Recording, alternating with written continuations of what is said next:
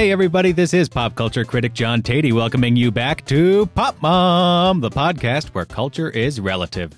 Yes, it's time again for my mom, Bonnie Tatey, to share her view of pop culture, small town life, and of course the riddles of human nature. We can't go without our riddles.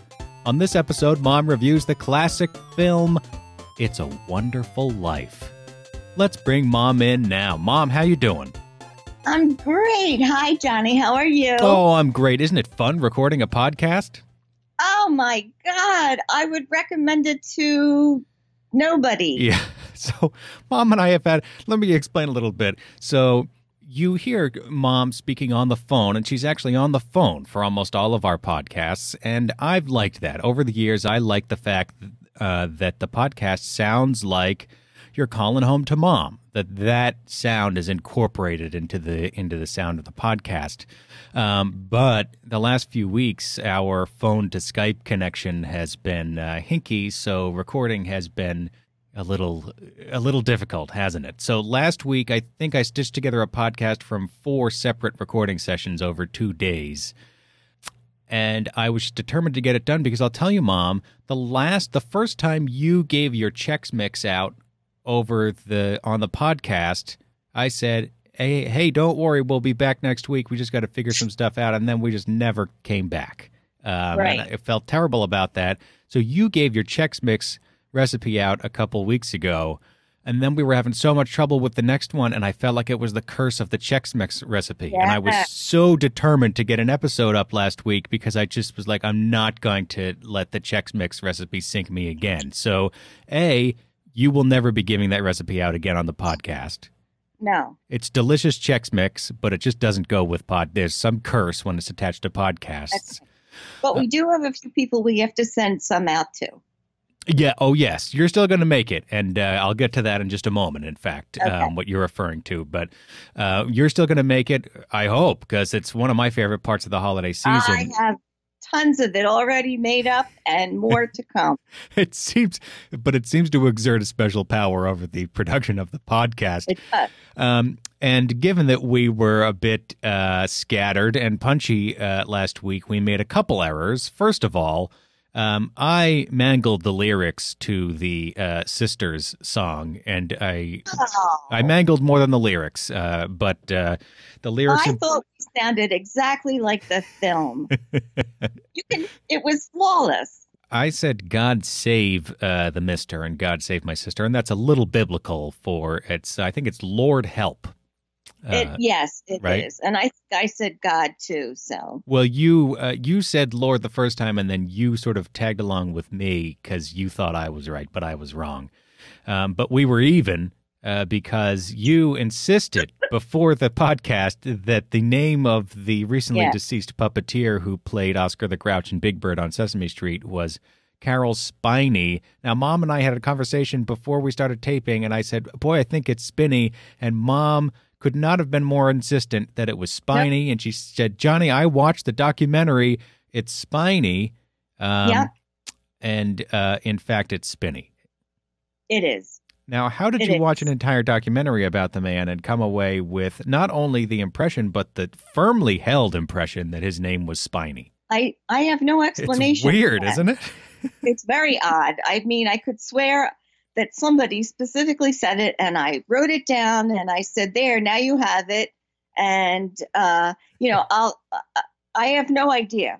I've never said it that way myself, so I have no idea. I got nothing. Those things happen, though. Well, maybe I attribute it to age, which probably isn't fair. Yeah, it happens to me, too. Sometimes you just get the wrong idea in your head. And it's up there. So we've taken care of that. One other piece of old business I want to get to before we move on, and this is one that's really special. A couple of weeks ago, Mom and I told you all about the Act Blue sort of group of charities. It's called the group of charities is called Support Families Detained and Separated at the Border. Couldn't be a more apt name for what it is. The Sierra Club and Act Blue have put together a big bunch of charities, all of which are working in one form or another to help people who have been detained and separated at the border. And Mom and I have sort of adopted this bundle of charities for the holiday season, just as a way for us to encourage our very generous and thoughtful listeners to help someone who's less fortunate than all of us this holiday season. We've gotten your emails, and so far we've raised more than $500 for the Families Detained charities. That's pretty significant to me, Mom. Wow. Makes me feel pretty good. Yeah. Wow. So thank you so much. People who've sent in your emails, they're all being forwarded to Mom, and you'll receive a response one way or another by the end of the holiday season. I'll get back to all of you because I just am so moved by the emails you've sent already. If you give a donation to this charity or whatever, if there's something different in your heart this season, we want to hear about it. Just drop us an email, popmom@ological.net. That's popmom@ological.net with a screenshot of your receipt or whatever. We trust you. Or just telling us that you did it, and we don't care how much. Just tell us that you donated some. So let us know about your donations, and randomly selected listeners who do reach out to us will receive some holiday Chex Mix from Mom. And oh boy, she does a good. We're not going to give out the recipe, but she makes a good Chex Mix. But $500 is a pretty significant benchmark to me from our listener base. That's awesome. That's fantastic. Yeah. Thank you very much, each and every one of you. Yep. Well, speaking of Chex Mix, I went to the supermarket on Sunday or someday. I'm very confused as to when Christmas actually is, but I went to get some more Worcestershire sauce, and I got 4 bottles of it. And the clerk said, "What are you making?" And I said, "Well, Chex Mix." And she said, "And you use Worcestershire sauce?" And I said, "Yes. And the garlic powder and the onion powder." And she said, I never really, she said, "You're giving me some ideas here." And I thought, well, what is she making? Because she is not making Chex Mix. Well, there's all sorts of recipes now, though, right? Really? Does the recipe on the box still include Worcestershire sauce? Well, if it doesn't, it's not the recipe. But she just uses butter. So here's your buttered cereal. Yum. Oh, no, that's not right. That's not good. Well, I felt like a genius. She was so impressed with my recipe. She was like, "Oh, you put ingredients in your mix? Wow, never thought of that." Yeah. So that's pretty funny, I thought. So I also wanted to tell you this. My sister goes to a Christmas party with an acquaintance at an acquaintance's house every year. And she always talks about how great it is, how great the food is, how beautiful this woman's house is. And I said, "Well, be sure and take pictures." "Oh, I will," she says. So she goes to the party and she puts up 2 pictures. One is a picture of a newel post that's pretty ornate, and the other is about 10 to 12 feet away from a small table of treats. These are the only 2 pictures she puts up. So I wait a little while and thinking she's going to put some more pictures up. And finally, I said to her, "These pictures couldn't be less festive or less indicative of this party that you talk about every year. Is this it?" And she just said to me, "Well, I didn't charge my phone." But I said to her, "Why did you put these 2 pictures up? They're horrible." A newel post. Merry Christmas. I don't know what a newel post is. Oh, it's the big post at the end of a stair rail thing. A banister? Yeah. Okay. Got it. Do you know what a banister is? Between the 2 of us, we can put a stairway together. Right? Yes! How many podcast hosts does it take to build a stairway? Well, at least 2, as it turns out. I was so proud of myself that I remembered Yeah, that word. I'm impressed too. I didn't know that one, but oh, you missed it. See, isn't that always the way? You get the hard stuff down, but the easy stuff is That's right. escapes you. So That's right. sure, her phone was dying, and she just had time to take these two boring pictures. And she put them up. That's the thing. I don't mind. I understand your phone not being charged, Yeah. but I put these two pictures up then. And I why? went to a Christmas party. Here's a picture of the step, and over in the distance you can see some snacks. Even if your phone was dying, why would those be the photos you take? I don't know. I mean, maybe it was going to be a showcase of all the beautiful features this house has. That's the kind of thing that makes me laugh. 'Cause it And just she doesn't probably make thought it was, she thought nothing of it, I assume, right? She thought nothing of it because that's how she Yeah. is. Yeah. A podcast with her opinions on pop culture would be pretty much the opposite of this one, right? Was that fair to say? Because she'd just be like, oh, it's fine. And everything. Yeah. Yeah. Although I tell you, she does read People magazine, so she's up on all the people that are in that magazine, which I looked at. I went to the hairdressers this week, and I don't know anybody in there. Oh, I stand corrected. I do know all the people that died.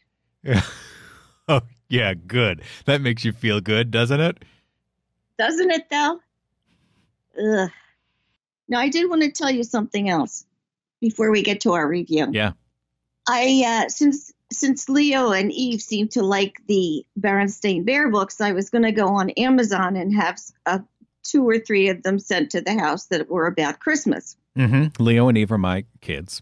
And I went on Amazon, and then I started to read the descriptions. And the first one I picked out was Trim the Tree.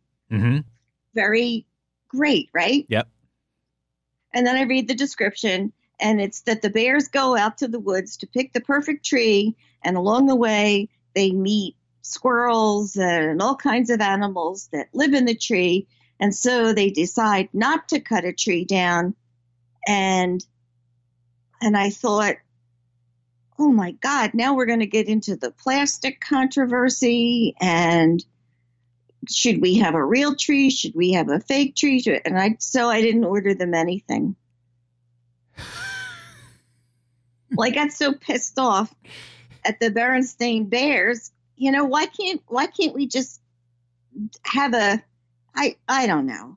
If that's what your story is, I hate it. I'm looking at Berenstain Bears Trim the Tree right now, and the cover shows the Bear family around a Christmas tree, decorating it, trimming it, if you will. But Yeah. you're saying that the story, in fact, ends up with them not getting a tree? Well, I only read the little synopsis that they put on there, Oh, I see. which says something about they find out all their animal friends live in the tree, and so it's better not to cut the tree down. And I thought I can't do it. Enough with the politics. Because I tell you this, that a friend's daughter lives in a little house, and they can't have a live tree, so they went to Target to get a fake tree, and some woman came up to her and said, oh, you really shouldn't get a fake tree because plastic, blah, blah, blah, blah, blah. And then her kids said to her, why don't we have a real tree? Why can't we have a real tree? And, everything does not need to be complicated. Well, you don't need to hassle people in Target. That's for sure. Probably not the best avenue to change the world. Like, I recognize that we all, or that hopefully many of us want to make the world a better place, but accosting a family at Target is not the way to do it.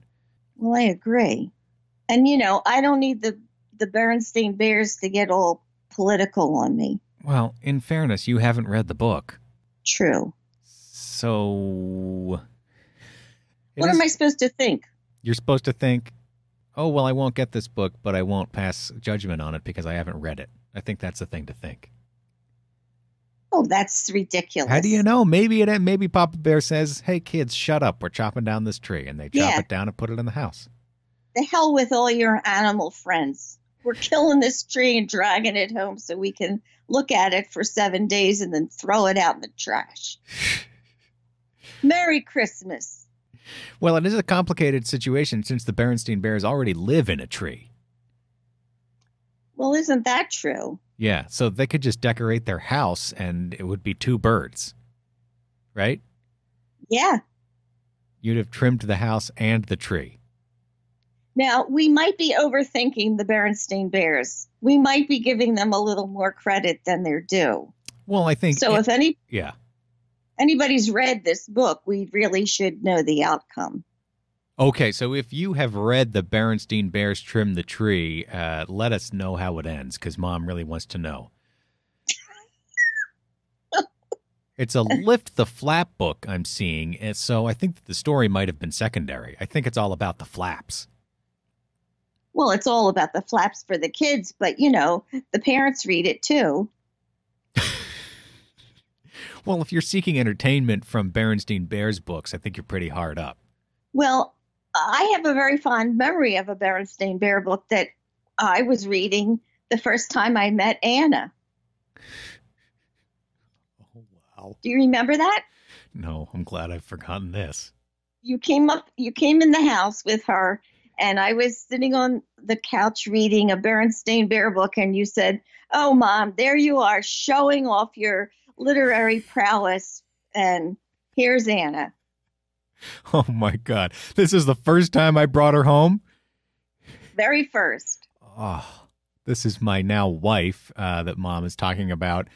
Well, I'm glad I at least made a sarcastic remark. Yes, yes, I was. Yeah, I appreciated that too. But I couldn't love Anna more, and you know that. You loved her from the get-go.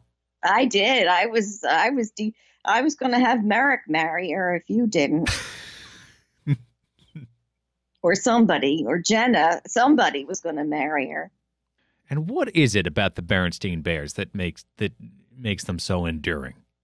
That I don't know. Right? And I don't know either. I mean, I say this as someone who loved the books as a kid and can remember them. I read them so much.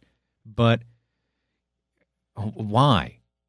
I think they covered a lot of subjects that were, if not the explanation, at least a doorway to talk about certain things. You know, being frightened or celebrating different holidays, and maybe taking going to the dentist, maybe taking the scare out of some of those things. Yeah, they do touch on a lot of, there's a bunch of Christmas books, there's Halloween there. They touch on a lot of cultural touchstones that kids are eager to know about. Yeah. The one I remember the most is the Berenstein Bears and Too Much TV. And I remember that there's a scene in that book where Papa is at an electronics store, and they're abstaining from TV for a week, and he's sneaking a peek at TVs in the electronics store. And on one of the TVs in the electronics store is showing a game show. And I just remember being very little and not, distinguishing between reality and fantasy entirely yet. And the lesson of the book is supposed to be, hey, don't watch so much TV. There's other stuff to do. But yeah. All I took away from it is, oh, I really wish I could see that game show that Papa's watching. So you never know what someone's going to come away with. Yeah, that was my main takeaway. It's just this That's hilarious. Insatiable yearning to watch this mystery game show that Papa had glanced at in the store. So yeah, books work in mysterious ways. All right, so that's the Berenstein Bears. Shall we get along to our review? Yes, we shall. All right. This week, Mom and I are talking about It's a Wonderful Life. Frank Capra's 1946 Christmas movie, It's a Wonderful Life, was not an instant hit. But in the decade since, it has become an essential part of American Christmas culture. The now familiar story chronicles the life of George Bailey, played by Jimmy Stewart, George is a small-town boy who, as he grows up, repeatedly puts his dreams of world travel and grand projects on hold. Instead, dutiful, selfless George Bailey sticks around Bedford Falls. He starts a family with his sweetheart, Mary, played by Donna Reed. He takes over his father's building and loan business, and he struggles to protect his hometown from the depredations of the heartless capitalist, Mr. Potter, played by Lionel Barrymore. Eventually, George has given so much of himself that he feels there's nothing left, prompting an intervention from an angel named Clarence, who shows George what life in Bedford Falls would have been like if he'd never been born. Here's a clip in which Clarence, played by Henry Travers, explains to George the nature of the supernatural experience that Clarence has bestowed upon him. Look, who are you? I told you, George, I'm your guardian angel. Yeah, I know. You told me that.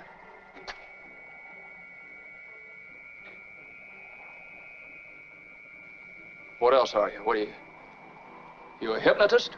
No, of course not. Well, then why am I seeing all these strange things? Don't you understand, George? It's because you were not born. Well, if I wasn't born, who am I? You're nobody. You have no identity. Oh, what do you mean, no identity? My name's George Bailey. There is no George Bailey. You have no papers, no cards, no driver's license, no 4F card, no insurance policy. They're not there either.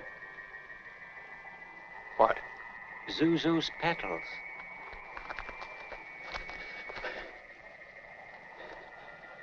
You've been given a great gift, George. A chance to see what the world would be like without you. It's a Wonderful Life is available to stream on Amazon Prime, but I'll tell you, it's the colorized version, which I'm not a huge fan of. So I did pay $4 to rent it on iTunes, which made me feel very stupid since I could have gotten it for free, but I just couldn't watch the color version. So that's that. Mom, I don't know which version you watched, but is your life more wonderful after watching this movie? Yes, it is. Oh, this is a great one, isn't it? It is the best, but I had a choice of either one. Was the non-colorized one? Oh, you had a choice? Yeah. When I fired it up on my Amazon, it just barreled right into the colorized version. I didn't see any way to make a choice. Oh. So I spent $4 for nothing, is what you're saying. Well, no, you got $4 worth of enjoyment. I paid them $4 to take away the color that they had put in, basically. Yeah, that doesn't make much sense. I did watch the colorized version. Oh, you did? I did. Guys, it doesn't make that much difference, but I don't care for the colorized version. It's neither here nor there. What do you love about this movie? Oh, what do I love the scenes of the town with the cars and the snow. It looks so very old-fashioned, but it looks very comfortable to me and looks somewhat familiar. Not that I ever lived through that exact scenario, but lived close enough to that kind of a feeling of the town. That Bedford Falls type town, yeah. Everybody knows everybody. You're going to run into your neighbors. You're going to sort of shop in the same areas. So that I find very comforting and cozy. I think the story, it came from a little short story, actually, that they, blew up into this movie. And I just think it tells a very inspiring tale of a man that had dreams of something bigger than this little town that he grew up in with his, traditional family. And he wanted something bigger. He wanted to travel and go places and achieve things. And the circumstances of responsibility always pulled him back. And he never did partake in his dreams, and in the end is left feeling very despondent by the failure of a banking business that his father had started. And then we have the Scrooge element of the other, I guess he was a banker, right? He was, yes. I mean, he was a businessman of all sorts. Yeah. A tycoon, tyrant, Mr. Potter, basically capital personified. And what a performance by Lionel Barrymore as Mr. Potter, who just makes your blood curdle every time he's on screen. Yeah. I mean, there's not a lot of nuance to the performance. It's just sort of a snarling, sniveling monster. The choice to make him wheelchair bound is interesting. Yeah, I wonder about that. What was the rhyme or reason of that, do you think? To me, it's a staging decision. He's always in his throne. Wherever he is, he's always the king of his castle as he imagines himself. Because they never reference his infirmity, or why he's in the chair. So I think that the chair is more important just as a set piece than the implication of Mr. Potter's, whatever disability he may have that put him in that chair. And also, I guess, a vehicle, literally, to order people around, push me faster, get me over there, and that kind of thing. Good point. Yes, he does that a lot. But yeah, Mr. Potter's amazing and just so deeply hateable. I think this is an incredibly well-made film. It is a very simple story. I'm not surprised to hear that it came from a short story, and I enjoy this movie as much as I did the first time seeing it, and I tear up the same way. And you use the word inspiring, and it is inspiring. And I'll just talk about the craft. I want to talk about the meaning more too, but just from a craftsmanship point of view, the writing of this script. It's a long movie. It's 2 hours and 10 minutes or thereabouts. But the script is. There's not a single piece of dialogue that isn't doing double duty. And at some point over the movie, what I mean by that is, like, early on, there's a flashback scene where George Bailey basically saves the local druggist from making a terrible mistake that would have killed someone. And in the early stages of this conversation, there's reference to it being a charge account. And then later, at the end, the big climax of the movie, when Mr. Gower is dumping money into the basket to save George, they make reference to a charge account. And it just sort of ties it back nicely to the flashback. Yeah. It feels like every little detail is used that way to give an extra a sense of connectedness across time and richness to the experience of George Bailey. All the things that seem little and insignificant by the end turn into something more, and that's the whole thrust of the overall story, right? And that attention has been paid in every detail. I love it. It's so well made. The direction by Frank Capra. I mean, Frank Capra, great director. And this is one of his best works. How much do you love Uncle Billy's crow as basically a symbol for Mr. Potter and symbol for, impending doom? But I just love, it's a pretty straightforward symbol, but that black crow showing up in the building and loan office whenever there's trouble. And who thought of all these little details that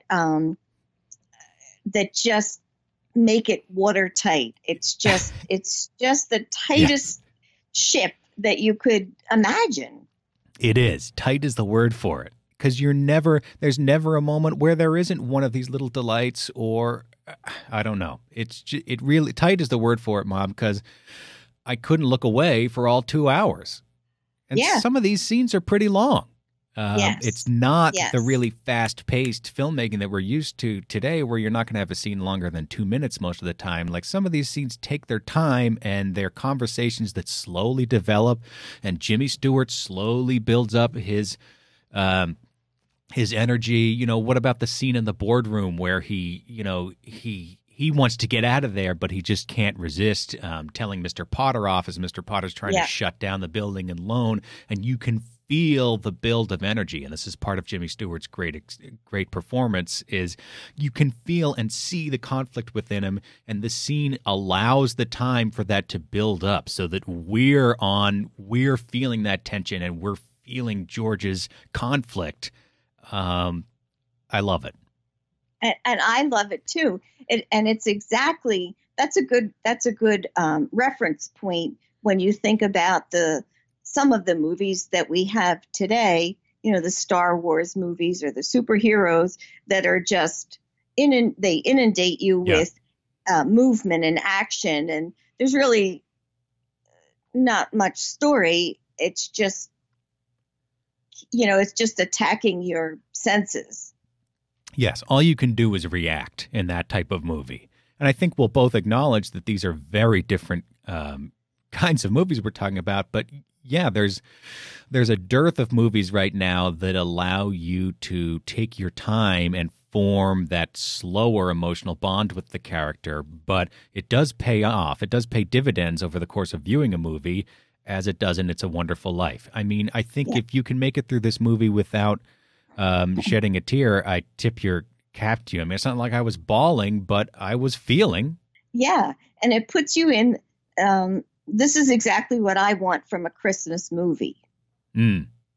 The triumph, the, overcoming adversity. And even though it wasn't his dream, in the end, he was shown what would have happened without him. And that had to be very gratifying. Well, and rewarding. Yeah, right? Clearly it is, yeah. And so to me, it's the perfect Christmas movie. I find it very relevant. I sympathize with part of George's struggle. Now, I did leave home and pursue. And we're still crying about it. and pursue the career that I had dreamed of. But at the same time, I think that in my generation, the millennial generation, there is a prevailing sense that the world we were promised when we were kids disappeared by the time we grew up and were able to live in it. And I feel that with TV in particular, for instance, like my dream was to be on TV. And I did that, but by the time I got to TV wasn't what it was when I was a kid. Right. And it's only degrading further and further and becoming more pointillized and pixelated and broken up. And I dreamt of a mass culture. Right. That was what I grew up with.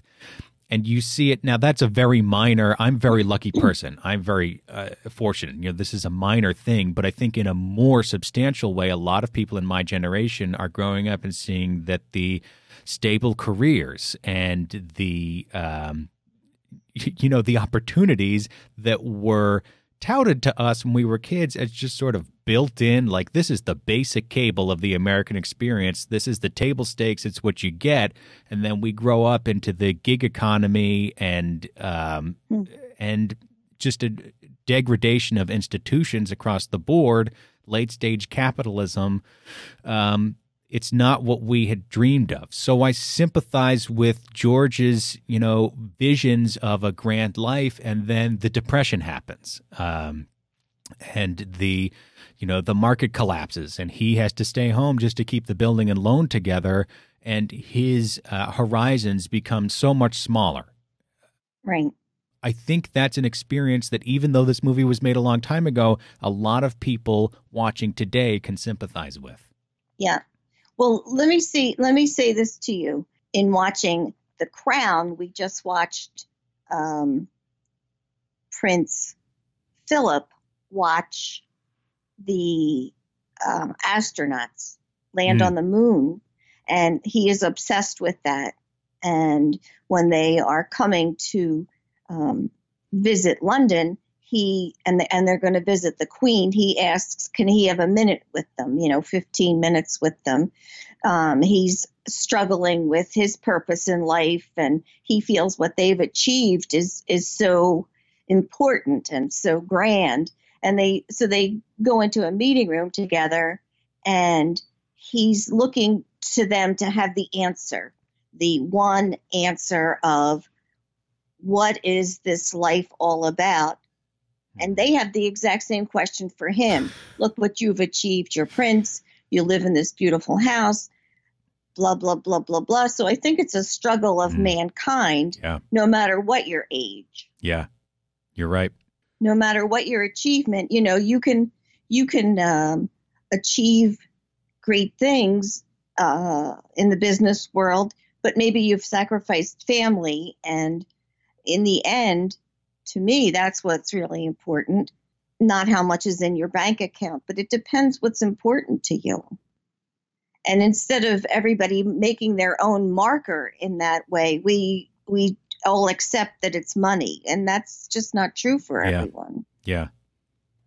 We always used to love when Jimmy Stewart would hit the cigarette lighter in the drugstore. Yeah. And he'd say, I wish I had $1 million. Hot dog. Now, why is that so funny? Why is it so funny when he says hot dog?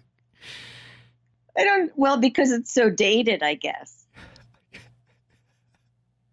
But even purposely so, even at the time the movie was made, right? Because we're flashing back to when he was a kid in the 20s. But, God, it is so funny. And I think a lot of it is Jimmy Stewart's performance. Like, there's so many little things he does to establish this character of George Bailey. And one of my favorites is there's an early scene where he encounters his brother at the dance party. A wonderful sequence, this dance party with the floor opening up and the Charleston contest. But he encounters his brother, and his brother, you know, says, hey, glad you finally showed up, and grabs his necktie and pulls it out. So it's flopping out of his suit jacket. And just seconds later, once the attention has shifted from him, Jimmy Stewart just calmly tucks his tie back into his jacket. And this is who he is. He's a guy who imagines himself letting loose. And we see him imagining himself letting loose multiple times throughout the movie. But ultimately, he's the guy who does tuck his tie back in and does the right thing and the proper thing. And in that one little motion made by Jimmy Stewart, it encapsulates so much of that part of his character. Yeah. Yeah. He is who he is. But don't you think we all do that? Don't you think we all wish we were the captain of the football team? Not all of us. Many of us, but not all of us, I don't think. I meant that, you know, symbolically. Yeah, I know, but I don't wish to be the captain of the football team. I just think this has a lot of lessons. It has a lot of values, and it's a great family movie. There's just, if you take the time to watch it and savor it, I think you'll come away feeling good about the world for a little while at least. Donna Reed. My favorite. I feel like there are some people who were just made for film, you know, who just through whatever layering of intrinsic beauty and technology in film, just that formula of Donna Reed on black and white film, nicely lit, it's just a magical vision. And I mean, I don't mean to just focus on her looks because she gives a great performance in this movie as well. But I'm just always struck by, like, wow, here is a person who was made to be in this era of motion pictures. I agree. Now, why do you love Donna Reed? I love Donna Reed because I grew up watching The Donna Reed Show. Mm-hmm, mm-hmm. Have you ever seen that? A couple times with you, yeah. Yeah. There was the American family that I wanted. You know, the goofy brother, and Mary was pretty and, you know, popular and all that stuff. And, you know, that was the family I wanted. Yeah, I never thought about that. These nuclear families that dominated 50s TV, there was an aspirational aspect of that for you, wasn't there? Most definitely. For many people, I imagine. You know, it was like something that, you know, talk about aspiring, you know, for half an hour every week, I got to look at what I thought was a typical American family, not like my weird family. I bet there were a lot of kids watching it that way. It never occurred to me. Because, when I was a kid, I fantasized about having an alien from the planet Melmac as part of my family. We were watching Alf, so it was a different thing altogether.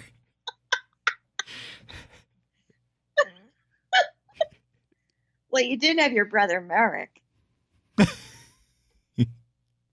but not quite Alf. Not Alf, no. You got anything else on It's a Wonderful Life, Mom? Nope. The only other thing I have is that to once again tie into Sesame Street, that Bert and Ernie were named after the cab driver and was he a policeman? Yeah, Bert the cop and Ernie the cab driver. Yeah. So they were named after them? It's not just a coincidence? No, that's what I've read. Oh, okay. And I think it's pronounced Ernie, Mom. I'm pretty sure. I watched a documentary about them. Yeah. I'm going to let you have that one. Okay. So that's it. You got a fun fact for us to close it out? That's right. Okay. That's it. Mom, what is your grade for It's a Wonderful Life? A+. Just 1+? Yes. Gee, that's good. Okay. I like that. All right. Mom, do you have a recommendation for us this week? I do. If you're looking for a gift for a child, the Frog and Toad books, Johnny and I found that there are many different Yes. versions of this, but any of them are very entertaining. I think the stories are enjoyable for adults as well as children. I find them absolutely charming, and they're a little different. They're a little funny. They're a little, but they're very real. That's not a good word. No, it is a good word. It is a good word. They're just so. Frog is just a touch more sophisticated than Toad. And it's just, they have this relationship as friends. Toad is a bit simple. Frog's just a little bit less simple, but they're both figuring out the world together. I just think it's an energy and a pair of characters that little kids can really relate to. They confront the world with a very simple logic, but it is logic. So you can follow their reasoning, and it's really good. And as you read them, a surprising sophistication and depth of emotion in these simple stories. I'm thinking in particular of one story where Toad wants to go swimming with Frog, but doesn't want anybody to see him in his swimsuit because he thinks he looks silly. And I've pretty much just told you the whole story. But I can see my kids doing something like this, the author, Arnold Lobel, I feel like really understood kids. From what I understand, he created these characters when he was himself a little boy, a second grader. So I think that's part of it, but we love the Frog and Toad stories, and I agree with you. It's a great gift. Yeah, there's several books apparently that have many of the stories in them. So I think any child would just be delighted with these stories. With any of them, yeah. I will say we have Frog and Toad storybook favorites, and I believe this includes all of the stories. As far as I can tell, it includes all 4 Frog and Toad books, but go to the bookstore, you'll find the Frog and Toad ones, and any of them will do. It's super confusing to try to be a completist about it, so maybe don't worry about that. Yeah. Hey, Mom, that's going to do it for the year. Wow. Yeah, we'll be off because I'm traveling for Christmas. So, boo. Yeah, sorry. We'll be off next week, and we won't have anything for New Year's Eve. But I'll tell you what, Mom, we'll be back in January with our 100th episode. Oh, really? Yep, our next episode is number 100. Can you believe it? I can't. We made it with a few stops and starts along the way. We're going to actually, I shouldn't knock wood. We'll make it. Yeah. There you go. Say anything yet. I may have aroused the curse of the Chex Mix by saying we made it, but we'll be back in January. Hey, if you're going home from the holidays, we really appreciate when you tell your friends and family about the podcast. It's our most effective way of spreading the word. So we'd love it if you're home. just steal your loved one's devices and subscribe them to the Pop Mom, or you can just tell them about it. Either way, we're happy. But remember to spread the word if you love the podcast. We sure do appreciate it. We're thinking of you. Mom, I think you'll agree. We are so thankful for the listeners. Whether we hear from you or not, we're so happy to have you, and we've enjoyed corresponding with you this year with the contests and just with your emails and tweets. It makes me really happy, and I think you too, Mom. Most definitely. Always love to hear from our fans, and thank you, each and every one of you. Hey, Mom, before we go, what are we going to talk about next year? Oh, everything interesting. Everything interesting. Thanks for listening. We love you. Mom and I will talk to you again next year. Bye for now, Mom. Bye, Johnny. I love you. Love you too.